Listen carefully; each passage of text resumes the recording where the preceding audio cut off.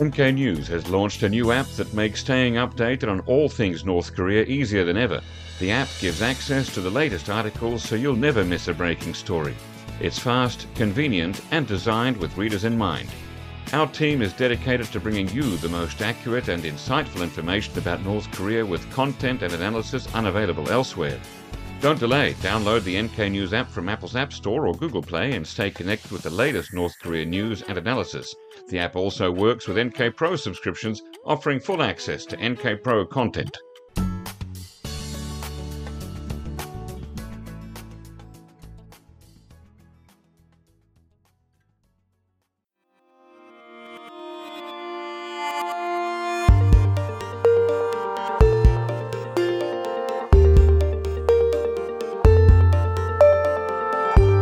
Hello listeners and welcome to the NK News Podcast. I'm your host, Jacko Zwetsloot, and joining me here in the studio today, Tuesday the 16th of January, is my colleague Shreyas Reddy. Shreyas, welcome back on the show. Great to be here. Well, we've got a big story to talk about, and this is following on from December 31st speech by Kim Jong-un, in which he said that we're not interested in unification with South Korea anymore. So you've written a big story just yesterday, big article, why North Korean websites are suddenly vanishing from the internet. What's vanishing? Pretty much started off with everything that North Korea has traditionally used to target South Koreans and Koreans living overseas. So specifically, it began last Thursday when we spotted a bunch of propaganda websites going down all at once. So some quite fairly prominent sites, DPRK Today, Uri Minjokri, Arirang Meari, a few others that very much have a focus on South Korea, unification themes and all.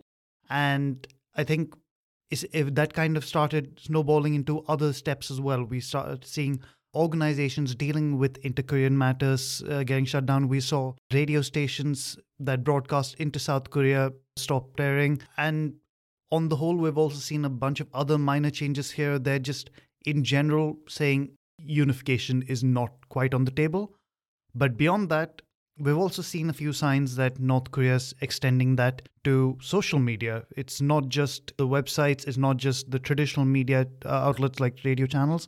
We're seeing over the past decade, they've evolved their social media strategy a lot. And some of the more recent ventures that were perhaps not just South Korea facing, but even globally focused in some ways, those also started disappearing. So at this point, we're looking and saying, it might have started with South Korea, but could this evolve into something more? Could the websites going offline not have been a result of attacks or hacks or jamming by the South Korean government? I think certainly it doesn't seem to be a targeted attack. We've had a cybersecurity researcher whom we often work with when it comes to North Korea's internet activity, looked into it, and he said that essentially all the propaganda websites that went down in the same way. The domains existed, there were no server errors. It just looked like they were turned off, and as far from where he was standing, it looked deliberate. And in the wider context, that also appears to be the same. And the fact that since then, it's gone beyond the websites, it has gone to other forms of media, it has gone to social media platforms that the South Korean government has no control over. Right. Although, I mean, it does have... I have noticed trying to look at some North Korean controlled Twitter accounts in the last few weeks that actually South Korea can request to Twitter to block some Twitter accounts in this country. But you're saying that it's not it's the actual accounts have gone down. It can request them to block them in this country, but not necessarily overall. In some cases, there might be cases you can make a case for perhaps spreading misinformation files, something to say this should not be there. But Twitter certainly does not have as strong policies on that as, say, YouTube, which has been deleting a lot of North Korea-related propaganda channels over the past year or two.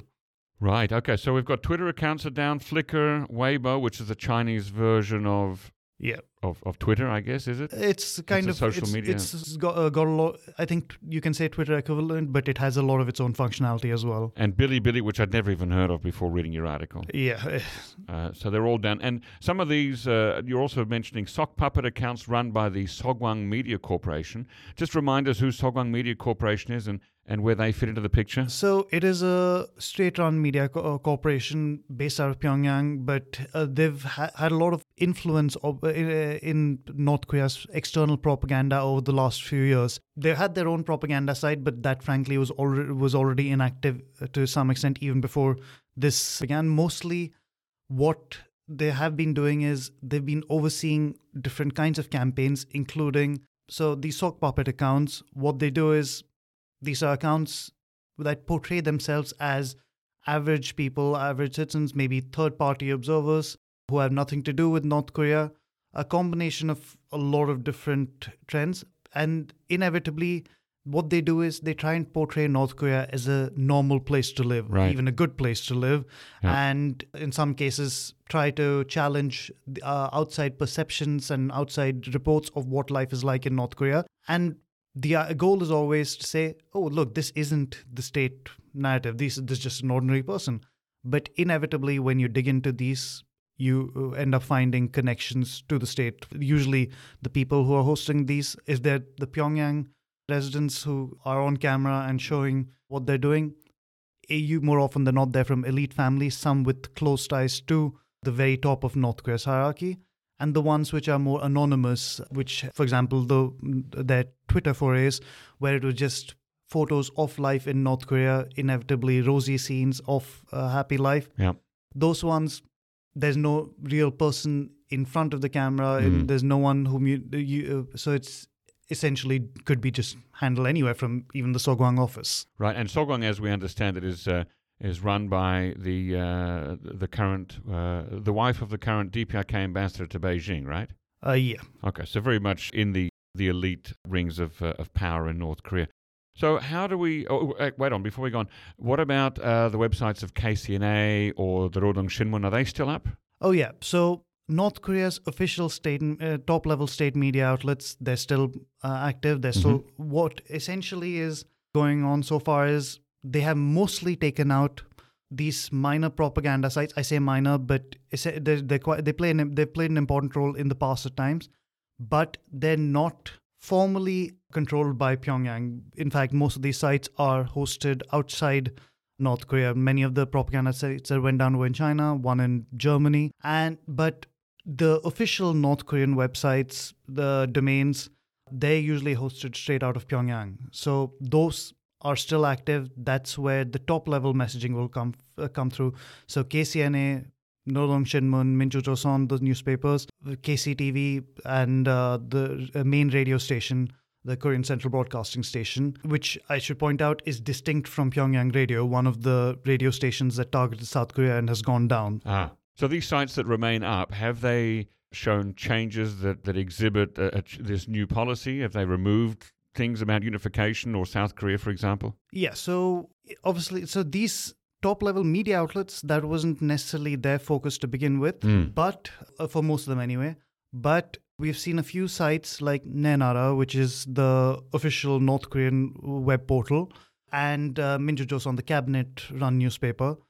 So both their websites essentially removed content related to unification. So in the case of Naenara, they had a section on the principles of unification, and they had songs about reunification. Gone. Minju Joseon had a section about unification. Gone. And with that's something that essentially also began before the propaganda sites were deleted. A couple of them, Uri Minjokri and Ryomyong, had material related to unification taken down. Of course, now the sites are gone altogether, so it's all moot, but the process was already underway. What's happened to the Tongil Shinbo? Yeah, so the unification newspaper. So that's an interesting case because we've been trying to monitor that. Now the problem with the Tongil Shinbo is it only comes out internationally in a print version. So a PDF copy available through North Korean distribution channels, which are hosted out of Japan. And the last edition, it's a weekly newspaper, but the last one was released on January 6th. So essentially, we should have had one on the 13th. Yes. We haven't yet seen one. But at the same time, we also haven't received new print editions of other newspapers like Pyongyang Times, the English language weekly newspaper. Right. But at the same time, we know that Pyongyang Times is still operating because their website is still updating. It's just that Tongil Shinbo does not have a website, and so we're not seeing that. But even before that, we did see content related to Tongil Shinbo being taken off the propaganda sites that are no longer active. So, I mean, how do we zoom out and look at this? What does this all mean? What are some of the specialists in North Korean media monitoring saying about all this? Well, I think certainly perspectives vary. There have been some fears in certain quarters that this might be the worst case scenario. What if North Korea goes completely dark? What if it just completely cuts itself off from the rest of the world, at least in terms of the internet and more accessible media? And you can see why that concern might be there, because I think let's not forget, North Korea's online messaging activities are still, it's a relatively recent phenomenon, to be honest. A lot of it was started in later years of Kim Jong-il's rule, and then a lot of it was just taken to the next level by Kim Jong-un. So we saw the websites of KCNA and Rodong Shinmun turn up around the end of Kim Jong-il's tenure, and then under Kim Jong-un, more websites popped up. Social media activity proliferated. They started experimenting formats, different content. So I think there's that concern that, Kim Jong-un might now look back and say, we didn't actually need to open up. It was fine. But I think for the most part, the people we've spoken to look at it and say, this situation is not what it once was. Even back then, frankly, it's not like North Korea was completely dark. It had a wire service, which it used to communicate with the outside world. Sometimes other forms of material did slip out of North Korea, but obviously without the internet it was harder. And even through the Japan-based affiliates, there used to be KCNA updates on a Japanese-hosted website even in the 2000s. So it's not like they will completely go back to the dark ages, I think most people would say. And frankly, at this point, they've also learned that, maybe you don't need to put everything out there. Maybe you don't need to put all the messaging out there, especially matters related to unification, which they're now striking out of their agenda. But it's still good to have some top-level outlets, some channels of communication with which they can send a message to the outside world. And that message could be anything from condemnation of US, South Korean, Japanese activities to advertising their latest weapons development and saying, look how strong we are. So they'd still want to maintain some sort of channels, and most likely that will be the KCNA, KCTV, Rodong Shinmun, Korean Central Broadcasting Station kind of outlets. Those ones will be there. As for their other, shall we say, slightly lower level outlets or alternate forms of communication like social media, we've seen, and where we stand right now is North Korea has essentially put a hard reset on its external messaging strategy. Yeah, it does look like, at least at the moment, Kim Jong-un is not interested in the persuasive aspect of North Korean messaging. He's not interested in convincing South Koreans or members of the Korean diaspora, whether in the United States or Japan or China, that we're the better Korea, I'm the better leader, you should follow us. Yeah, but at the same time, I think perhaps there's also this possibility that they're realizing North Korea's even if they've embraced new means of the past decade, their material was pretty much the same as it was in the Cold War. Their approach, apart from the sock puppet accounts and a few other exceptions, they haven't really modernized their messaging. And so now, if they're shutting everything down, it's just as easily a chance for them to revamp how they communicate with the outside world, what messages they send. So I think we'll have to wait and watch, see what comes next. But I think we shouldn't rule out the possibility that they may bring some of these things back. Maybe not necessarily with a unification focus. If they're saying that is out, that could always change. You never say never, but certainly the thoroughness and the speed with which they've acted, they seem quite sure about what they're doing on that front. But will they want to completely cut themselves off from the outside world in terms of sending messages out there? Unlikely. I think there is a certain base out there for them, and there are purposes for which they could do with being able to broadcast out. And I think maybe at some point we may see some new form, if not the old forms just coming back with some tweaks. I'm curious to see whether North Korea starts its leafleting campaigns again, which it did almost consistently from 1950 until the Olympic rapprochement of 2018 with a short break in between. I think that could be a way to go back to the old methods without having to use internet. But We'll see. I mean, they did threaten to do that in the latter period of Moon Jae-in's administration. Remember, they actually printed a bunch of leaflets and showed a photograph of blocks of these leaflets ready to be put on balloons and sent to South Korea. Never actually happened. Yeah. It's always a tool that they could go back to. Is there anything happening this week or next week that we should be paying attention to that might give us some answers as to how North Korea is changing its messaging? Absolutely. So, we're speaking on Tuesday. Yesterday, Monday, North Korea's Supreme People's Assembly, essentially a rubber stamp parliament, but still an important body, convened for its session. We don't know how long it lasts, how long the session will last, but it usually lasts a couple of days. So, chances by the time this podcast goes out, we'll have a full report on everything that's come out. Right. But from the opening day, we've already seen indications that there are some big changes in the offing.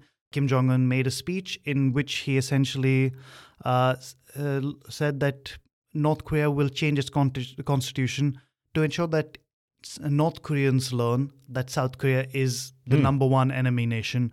And this isn't necessarily about, the emphasis is on what you say in terms of education, how you inform people, but that is a big measure. They've also, in the past, so in the Supreme People's Assembly, they've gone and dismantled 3 prominent organizations that deal with inter-Korean cooperation, including the Committee for the Peaceful Reunification of the Country, which has always been a significant inter-Korean organ from the north side. And they've also dismantled a few other slightly lesser organizations in the past week. So we're seeing these changes.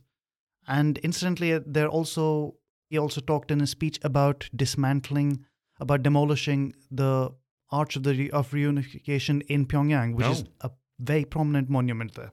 Wow. Okay. Gosh, a lot of things to look out for. So listeners, do keep up with the latest news on nknews.org. Shreyas, thanks for coming in today and giving us the latest news. After this break, I'll be interviewing James Heenan of the United Nations Office for the High Commission on Human Rights to talk about the human rights situation in North Korea. So stay tuned.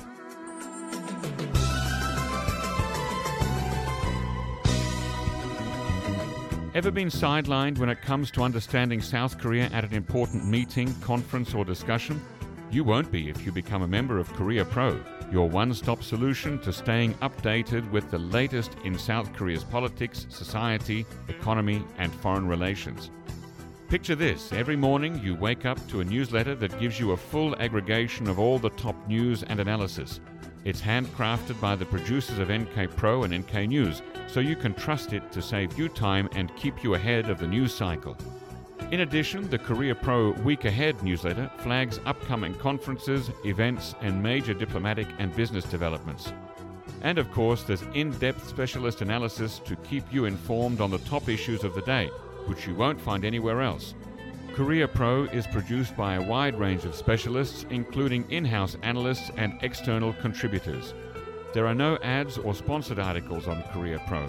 Unlike some of its South Korean competitors, Korea Pro provides hard-hitting and objective analysis without hidden agendas. For my listeners today, I've got something special. Use the coupon code PODCAST when you subscribe and get a 25% discount. Just head to koreapro.org/podcast. Use the coupon code PODCAST when you subscribe and get a 25% discount. Just head to koreapro.org/podcast. That's koreapro.org/podcast. Make the smart choice. Choose Korea Pro.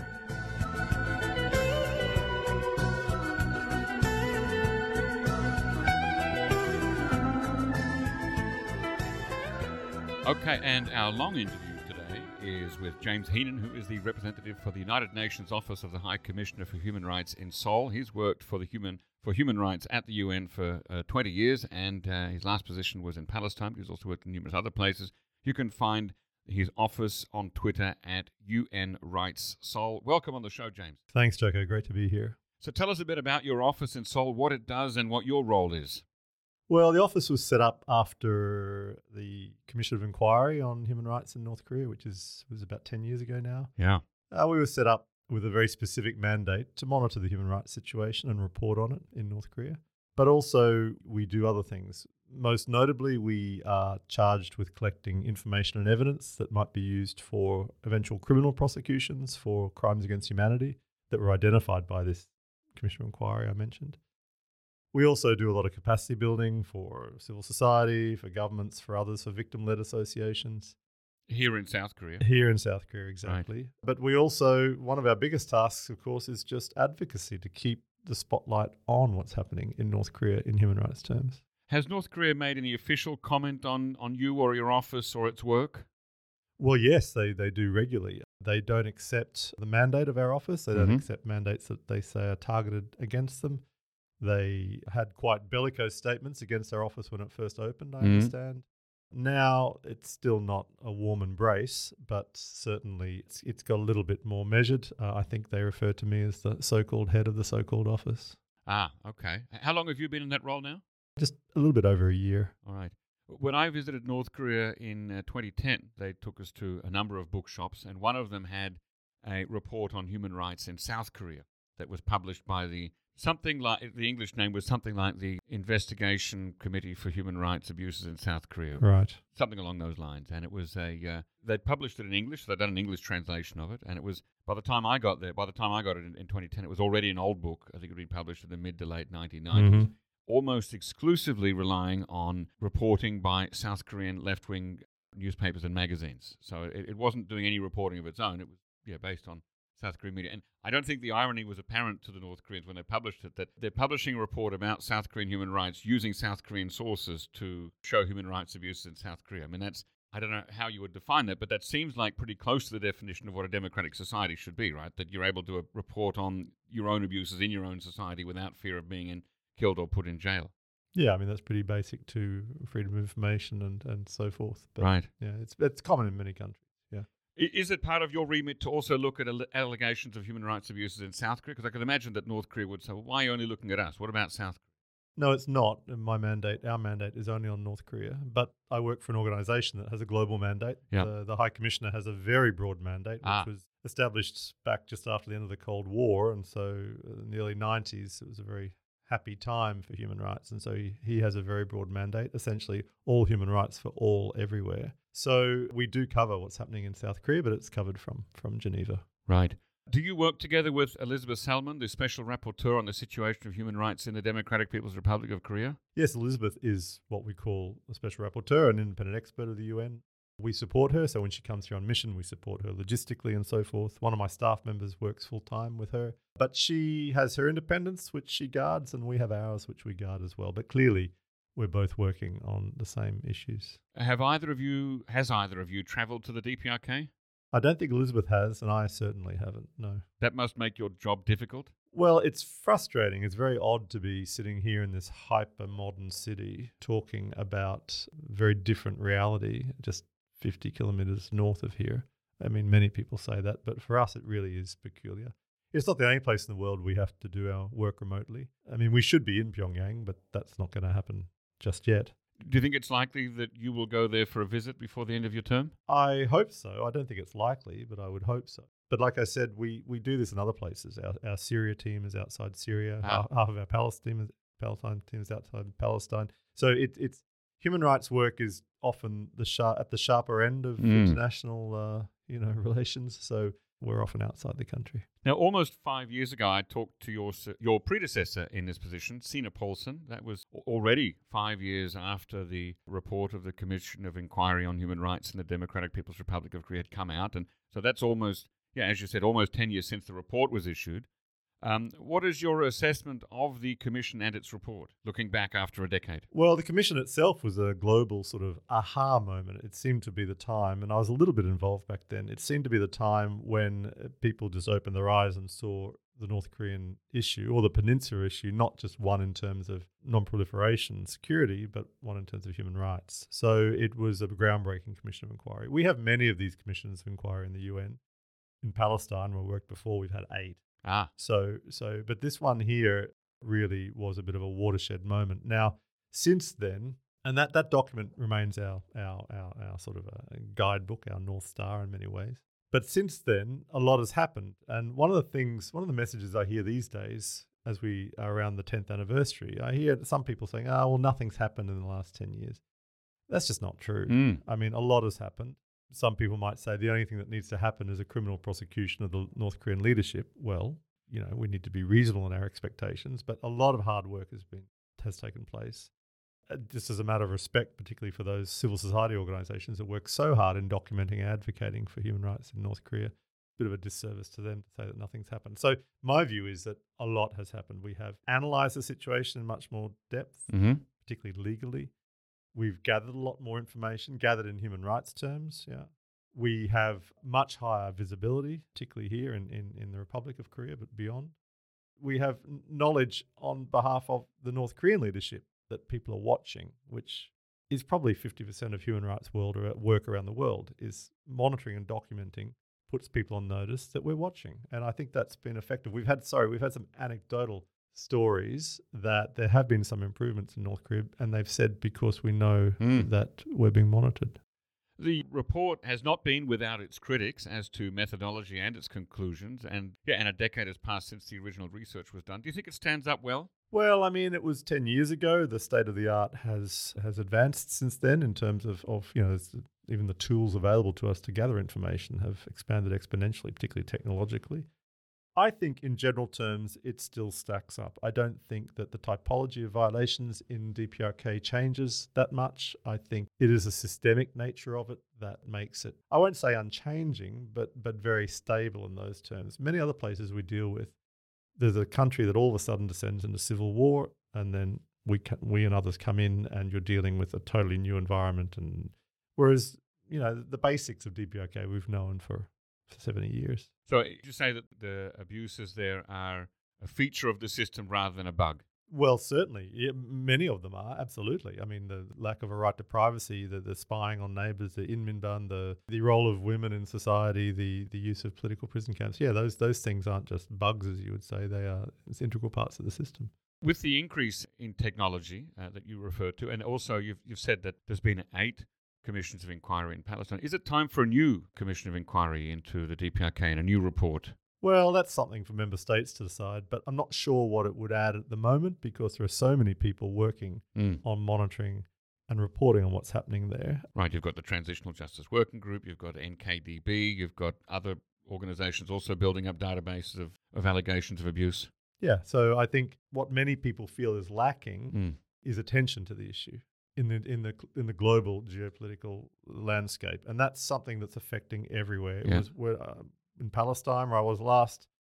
It was a key complaint that the Palestinian issue was being submerged by other issues, particularly Ukraine, for example. Well, now Palestine has certainly done something to rectify that, but there's a similar story here. So the question is, what do we do to bring attention back? I'm not sure another commission of inquiry is the way to go. And I also would say that 8 commissions of inquiry in Palestine, that's not normal. That shouldn't be like that. It's not that you just keep doing them every 10 years.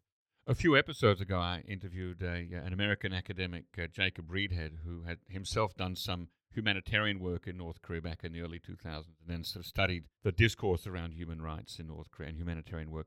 And he said that his conclusions of his study were that the high watermark of interest in North Korean human rights was pretty much the time when the report came out. And since then, it's just been a steady tailing off for the last decade, that there's a sense either in Korea or in South Korea or globally that, well, we've done the report, that's all we can do for now. We've just got to wait until there's change in North Korea. Well, it's not through want of people trying. I mean, if there is a lack of focus on human rights in North Korea, I mean, why is that? Who's responsible for that? I mean, ultimately, agendas are set by member states in particular. Yeah, they decide what are the key issues to talk about in negotiations and so forth. Certainly, civil society has been strong and loud on this issue ever since, so they've done what they can, and I think so has the United Nations in terms of the Secretariat, people like us. But it's part of the vagaries of geopolitical life, yeah.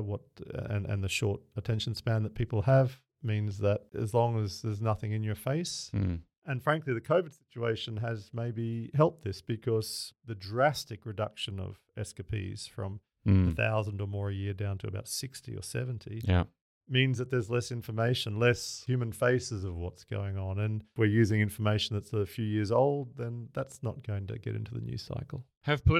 Do political swings in South Korea affect the degree to which it's on the agenda too? Well, here certainly. I mean, it's the current government is very open to talking about, as it says, universal values in North Korea. Right. The previous government, I wasn't here, but I understand the previous government wasn't so much. But I mean, it's more than the Republic of Korea. We're talking globally. It's beyond that, and I don't think that's made any difference to the global attention. Now, in August this year, Volker Turk, he's your boss, am I right? He is, yes. The United Nations High Commissioner for Human Rights. He gave a briefing to the Security Council of the United Nations on human rights violations in the DPRK. And in his statement, he said that the people of the DPRK currently appear to be suffering from severe economic difficulty and severe repression of their rights. Can you comment on that? Well, in that he was referring to the fact that this period of the COVID closures in particular, but building on the subsisting situation before, but the closures meant that there was economic difficulty because goods weren't crossing borders either way, and money in families' pockets, we know, as little as it was becoming even less. We also know that potentially as part of an increased repression, the markets, the Zhangmadang, were being not totally closed down, but severely constrained. We know that was a coping mechanism for many people. So what he was referring to there was what we have understood, which is two things. People saying life has become much more difficult in economic terms for us and our families, but that's happened in the past. Life has become more difficult because of repression. We've had that in the past too, but we haven't necessarily had both things at the same time. Often when things are very difficult for the population, and you see this in many countries, the foot comes off the gas in terms of repression a bit, just a little bit of steam.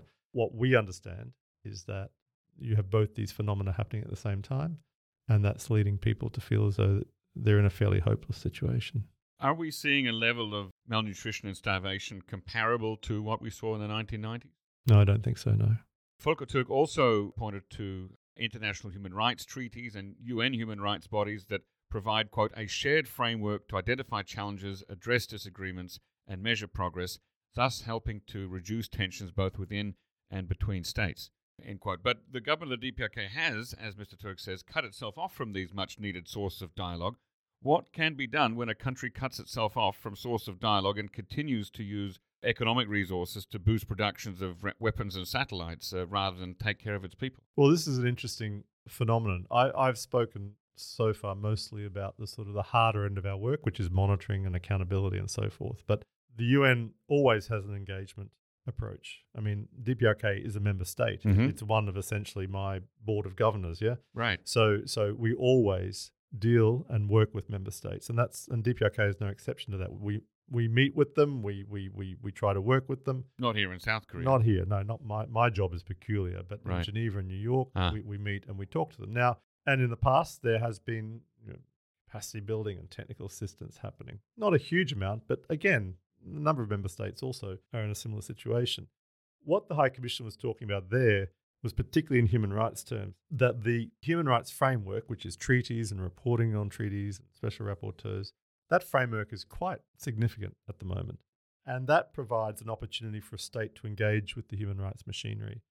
DPRK doesn't reject the human rights framework. It accepts it. It plays its part. It's ratified 5 treaties, which is not the top of the class, but it's certainly not the bottom of the class. Mm-hmm. It's reported under them. It's continuing to report even this week to treaty bodies. So it is engaging with the system, and that has to be preserved. It engages with another process called a universal periodic review, where all member states turn up and get recommendations from other member states on the human rights situation. So for me, this is a bright spot that DPRK continues to engage, and it says, we don't want to engage with parts of the system that just target us, like our office or the special rapporteur. Right. But if we're sitting all around the table multilaterally, fine, we're happy to be there. And again, DPRK is not the only country to take that approach. In fact, almost every country in the world takes that approach. Don't target me. If you try to target me, I'm not playing ball. So I'm not saying it's right. This is just the reality we've seen. So the engagement side of things is super important, and that's what the High Commissioner was talking about.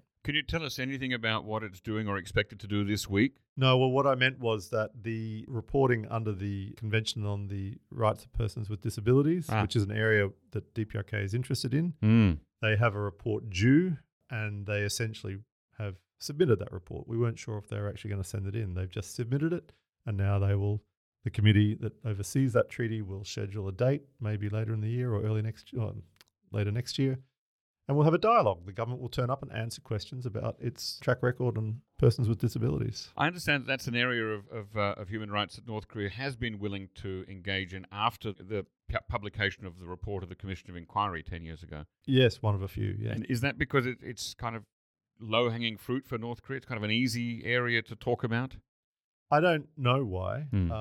It may be that it doesn't touch on certain vital interests, but it certainly is something that, along with some parts of the women's rights agenda and to an extent children, and also certainly to an extent climate change, that the government sees the need and the benefit of engaging with the international community. You mentioned technical assistance, which Volker Turk also talked about in his statement to the Security Council. He encouraged the government of the DPRK to respond positively to his offer of technical assistance. And I'm curious as to what that technical assistance might look like if the DPRK were to accept it. Well, I mean, it's a scale, yeah, and we're dealing with a member state who has been essentially shut off for a long time and who hasn't really participated in many of these things. So we start off with very modest steps, some sort of getting together with the diplomats who have to write reports to the treaty bodies, for example, the one on disability. So getting them together to talk about what quality of data is required by the committee, how to present it, what the committee will be looking for, what sort of questions they're likely to ask, how to be prepared, those sorts of very basic steps, which we do in every country. And then, of course, the scale goes up and up and up. Ultimately, it would be very important, I think, for there to be an in-country mission on, strengthening a national system of protection for human rights. Now, when you say this, people roll their eyes and say, "Oh, but it's North Korea."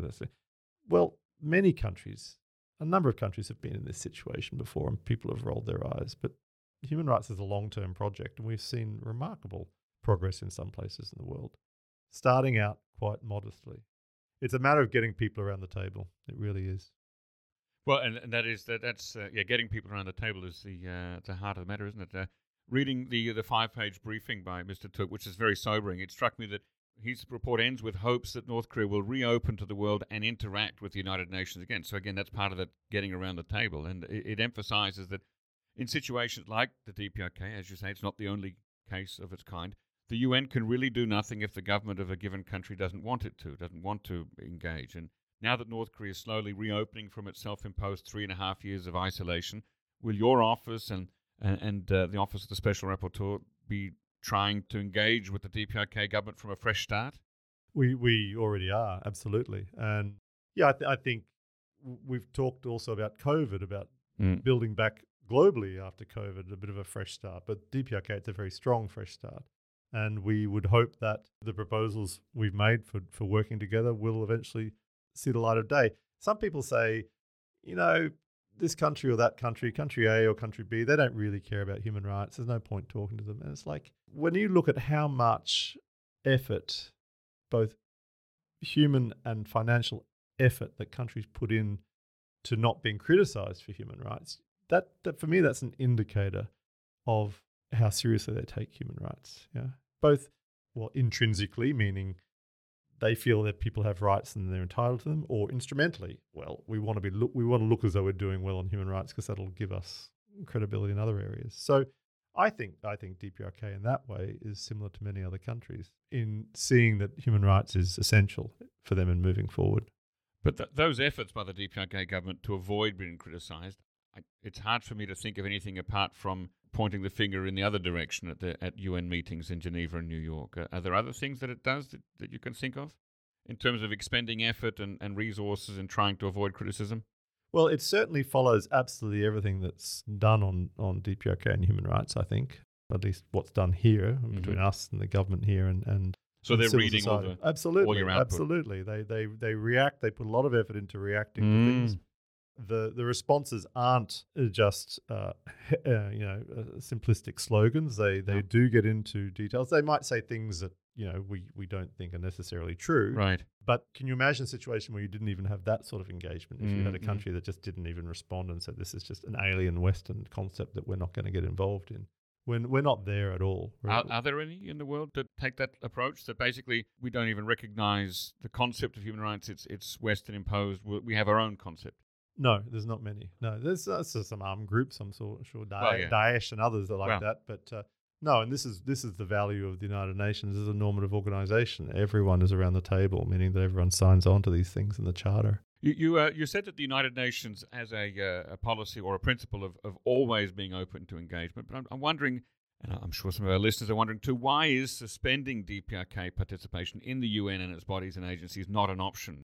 For example, temporarily sending the DPRK diplomats home from New York, Geneva, and Vienna, and wherever. Well, I mean, those sorts of things happen in a bilateral way between member states, yeah, saying we're not playing ball with you anymore, so forth. With a multilateral organisation, it's built on multilateralism, meaning that what standard are you going to use, yeah? So if you say, well, our standard for deciding whether someone's been a bad person and we don't talk to them anymore is if they haven't done all their reports to the treaty bodies. Well, you'll be left with a handful of about 5 member states sitting around the table on that. It's a very, very risky race to the bottom if you start going to that extreme. But it's not as though it doesn't happen. I mean, DPRK is a subject of multilateral sanctions adopted under the UN Security Council. So those things happen. But to say, no, you don't even turn up, we're not going to talk to you anymore, that's a bridge too far for you. And that's not that's not the vision of the Charter. What happens sometimes is that if member states don't pay their dues, don't pay their money, they can lose things like voting rights and so forth. That's a very mechanical thing. Yep. But to say that we're not talking to you anymore, that's not the vision of the Charter. Or what about, say, I don't know what the size of the current DPRK permanent mission to the UN in New York City is, but if, let's say they've got 24 people there and you say, well, we only see 3 people turn up to UN meetings, well, the rest can just go home and leave the other 3 here. Well, that's not for the UN to decide. At all. Okay. I want to move on to a report that was released by your office in March this year entitled These Wounds Do Not Heal, and it's about enforced disappearances and abductions by the DPRK. What do enforced disappearances and abductions mean here? Well, enforced disappearances globally is, the situation where someone is taken by a state actor or with the connivance of a state, and their detention is not recognised. They don't say what happened to them, where they went, where they're held, whether they're dead or alive. They just deny knowledge. Now, the big movement in enforced disappearance law really came about during the Argentinian juntas, where we had enforced disappearance in Argentina and Chile and Uruguay and other places, were the feature of those dictatorships.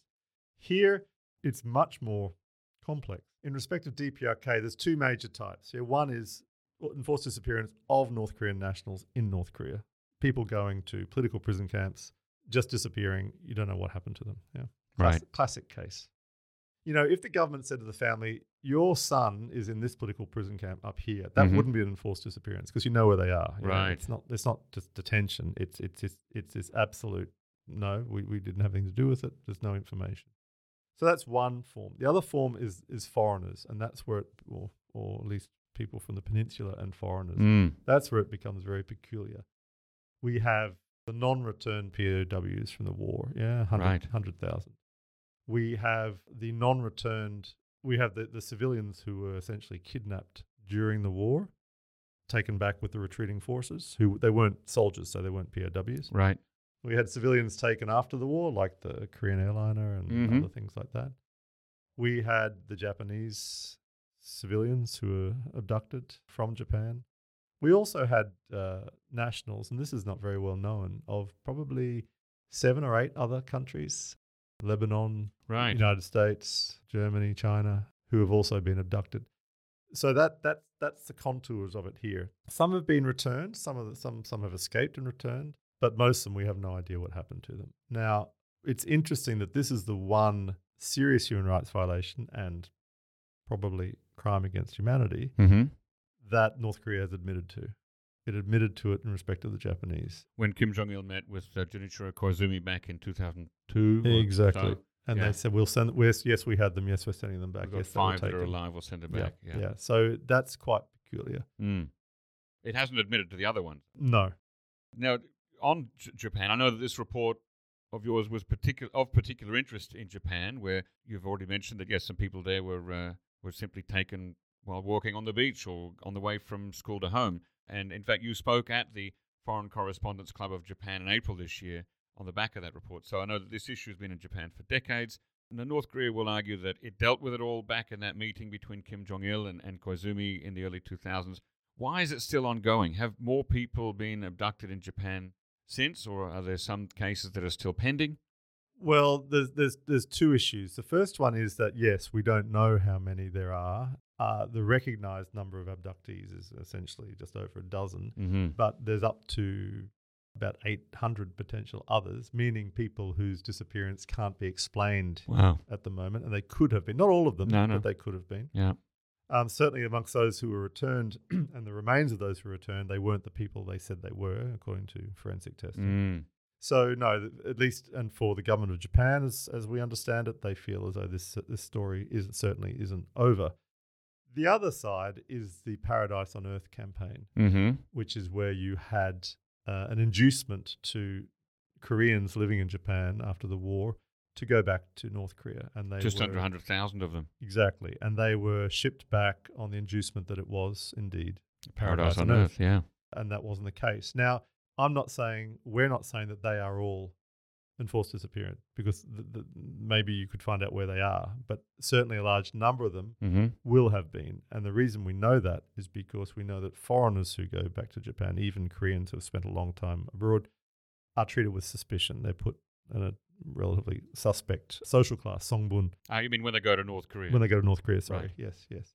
So, and that means they under suspicion, they can disappear, they can be banished, and so forth. So, all of those typologies mean we've probably got 200,000 people who have been forcibly disappeared, and under international law, the families of those who are disappeared are also victims.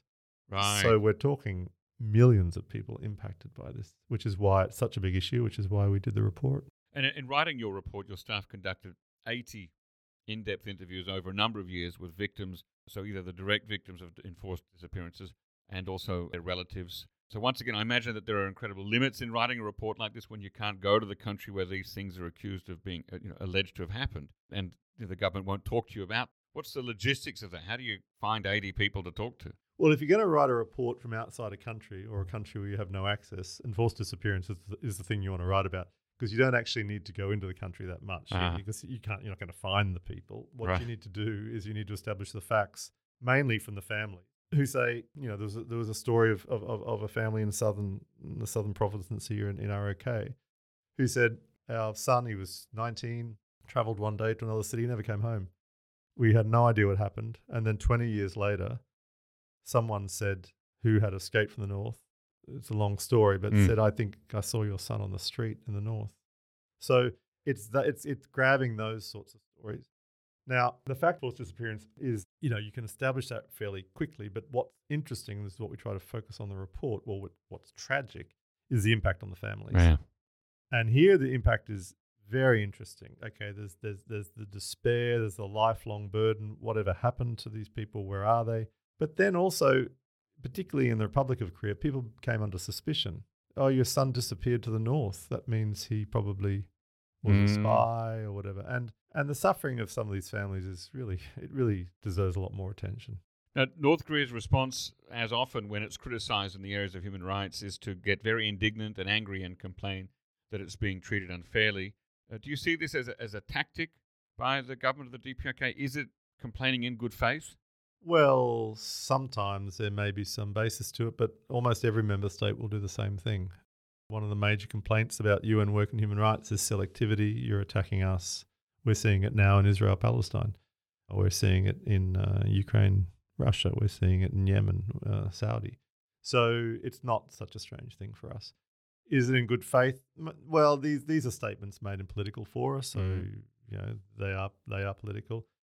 Our position is that the best way to move forward on this issue and to maintain the objectivity of monitoring, including UN monitoring, is to give us access, and so we can have a look and see and verify things.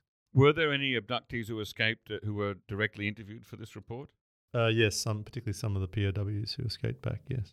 Okay, and they've certainly gone through a decades-long ordeal, haven't they? The stories are unbelievable. Yeah. Essentially, young people who then all of a sudden had war, having a relatively normal life, then war visited upon them, then the horrors of war, then decades of being trapped in the north, and then the journey coming here, and then coming back here, and many of them are annoyed, feeling like they weren't recognised when they came back here. So what a story, incredible stuff.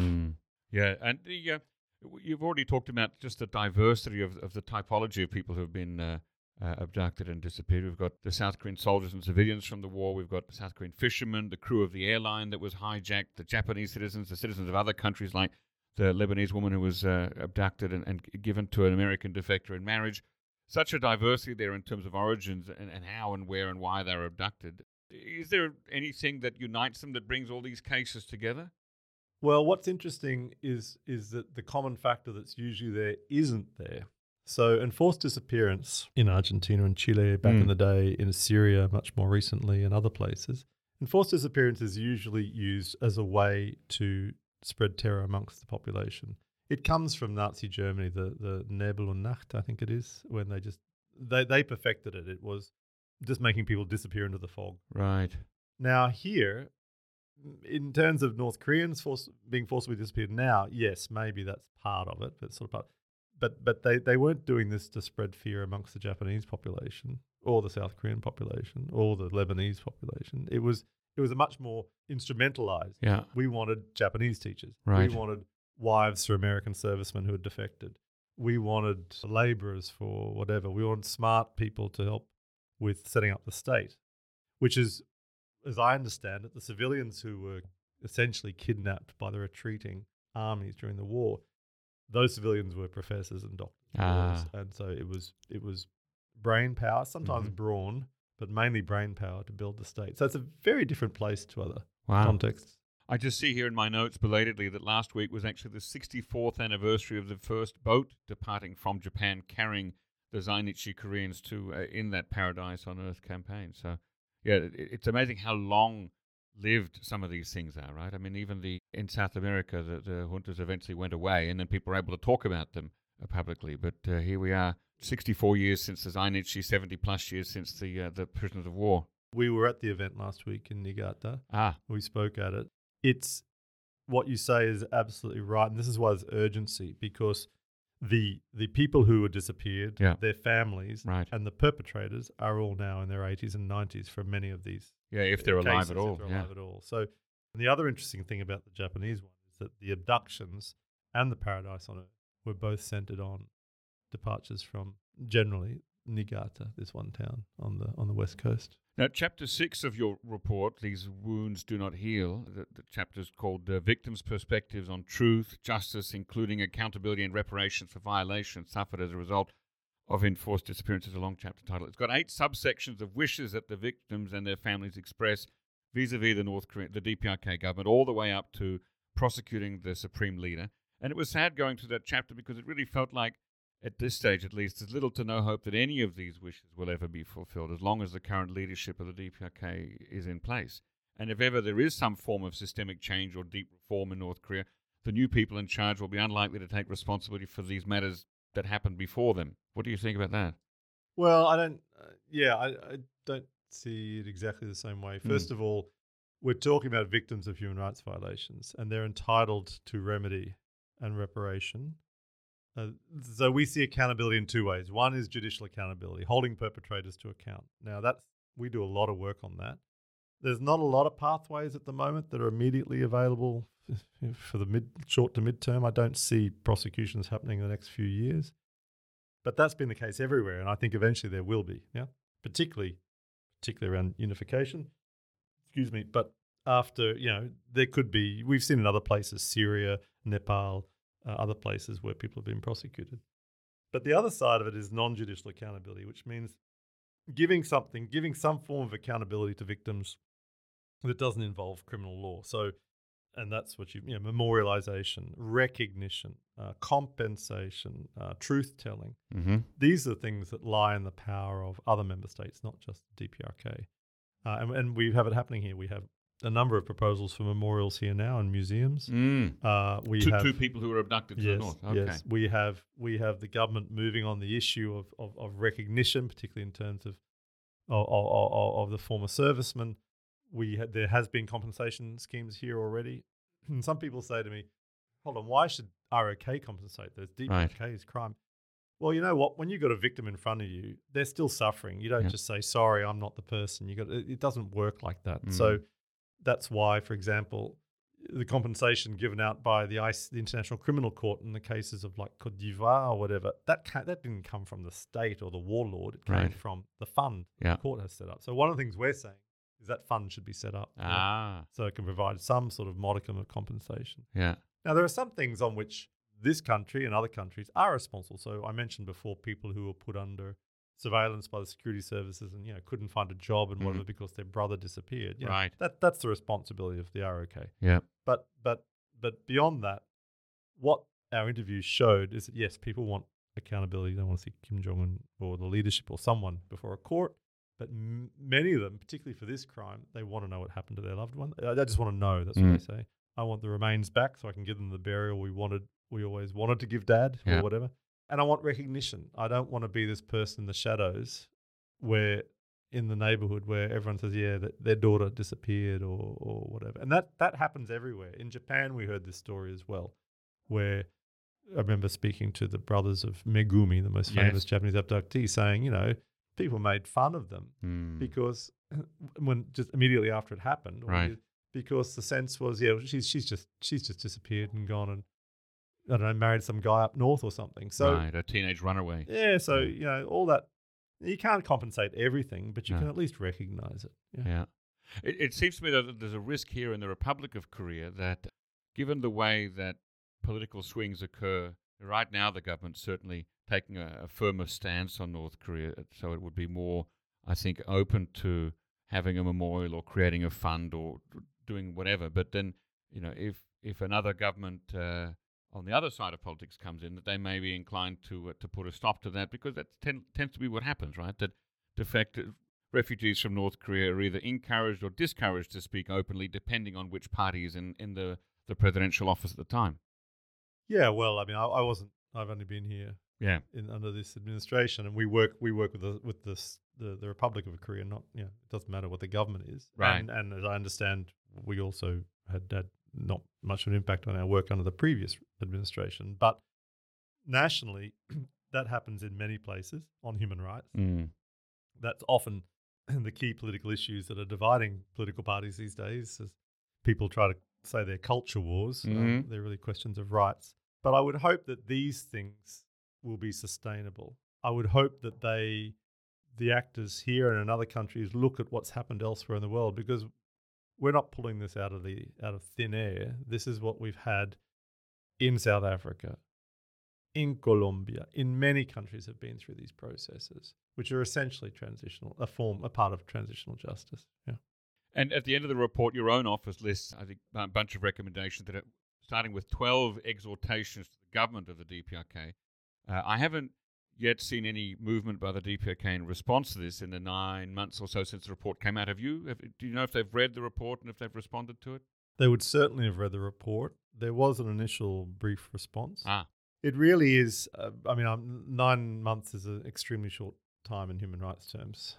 In many places, if there was an egregious situation and you wanted, some immediate injunction on something, it could happen. But in almost all countries, even legislative reform takes much longer than that. So we're hopeful. I realise that it might sound a bit pie in the sky to expect change quickly, but that's not the only purpose of the report. The report is also documentation. It's saying this is what happened, this is what we found, and everyone's fixed with knowledge about it. No one can say we didn't know about this in the future. And on that point there, James, do you ever get the feeling that maybe you and your office and your colleagues are chroniclers, early historians, writing down things that can't be fixed, but at least they won't be forgotten? That's a big part of the work. And we know that from countless other situations. The human rights work that we and particularly the civil society organizations do here, it's in some way it's frustrating and thankless work, but it's essential because it's so easy. We know it's so easy to deny what happened in the past and say, well, sorry, that prove it. Yeah. It's also on the side of the accountability work. So collecting evidence and information for a possible future trial. It is interesting work, but it's very it's quite a hard grind because you're waiting for a prosecutor to turn up at the door saying, actually, you know what, I want to start a case. Right. If they don't turn up, you're just doing it for years and years and years. But when it does happen, it'll be key, I think. I hope. How much longer do you have in this position? Probably another 3 years. What do you want to see done during the rest of your time here?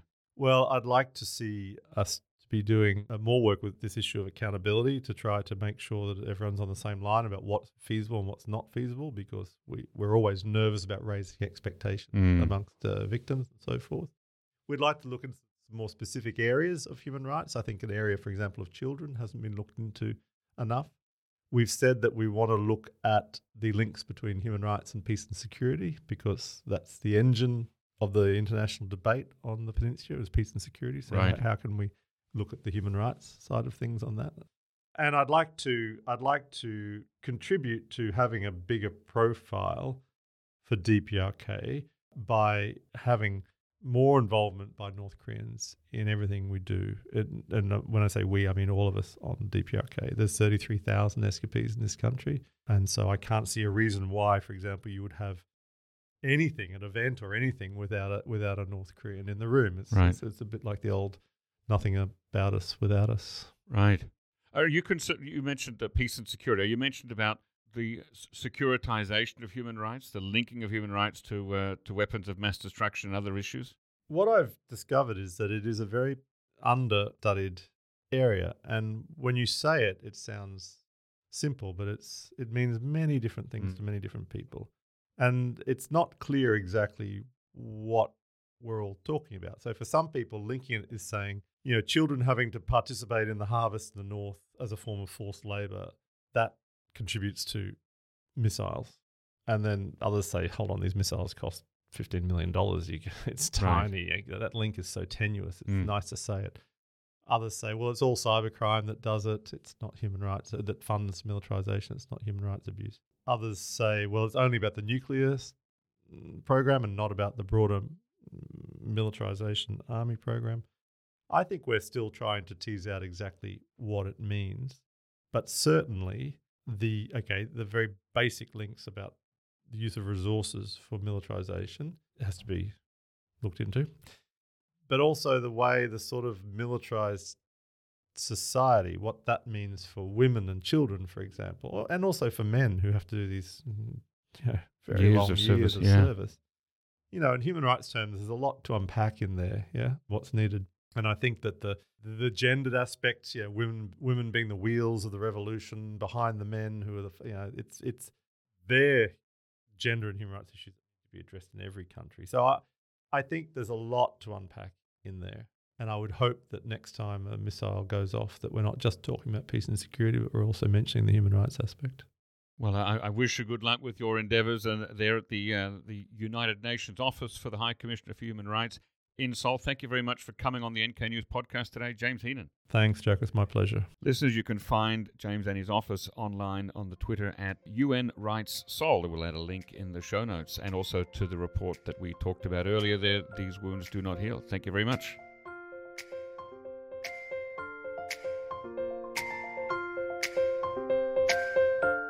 Ever feel overwhelmed with the complexity of trying to understand what's going on with North Korea?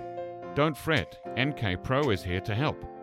Built on the strong reputation of NK News, NK Pro combines decades of experience with cutting-edge technology to offer the best in North Korea-related information. Here's the deal. You get daily analysis and exclusive news, along with amazing research tools that let you tap into a vast range of open-source North Korean information, such as state media search and data extraction, real-time ship and aircraft movement tracking, and A to Z directories of people, companies, and organizations inside and outside the company. Yes, you heard that right. NK Pro is perfect for those in policy, business, and research who need quality, reliable, and timely insights.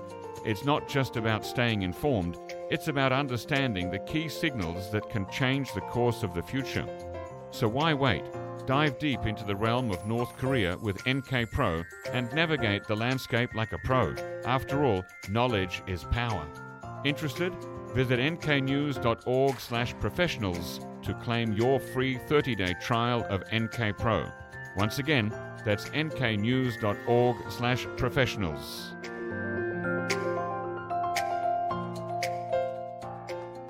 Ladies and gentlemen, that brings us to the end of our podcast episode for today. Our thanks go to Brian Betts and Alana Hill for facilitating this episode, And to our post-recording producer genius, Gabby Magnuson, who cuts out all the extraneous noises, awkward silences, bodily functions, and fixes the audio levels. Thank you, and listen again next time.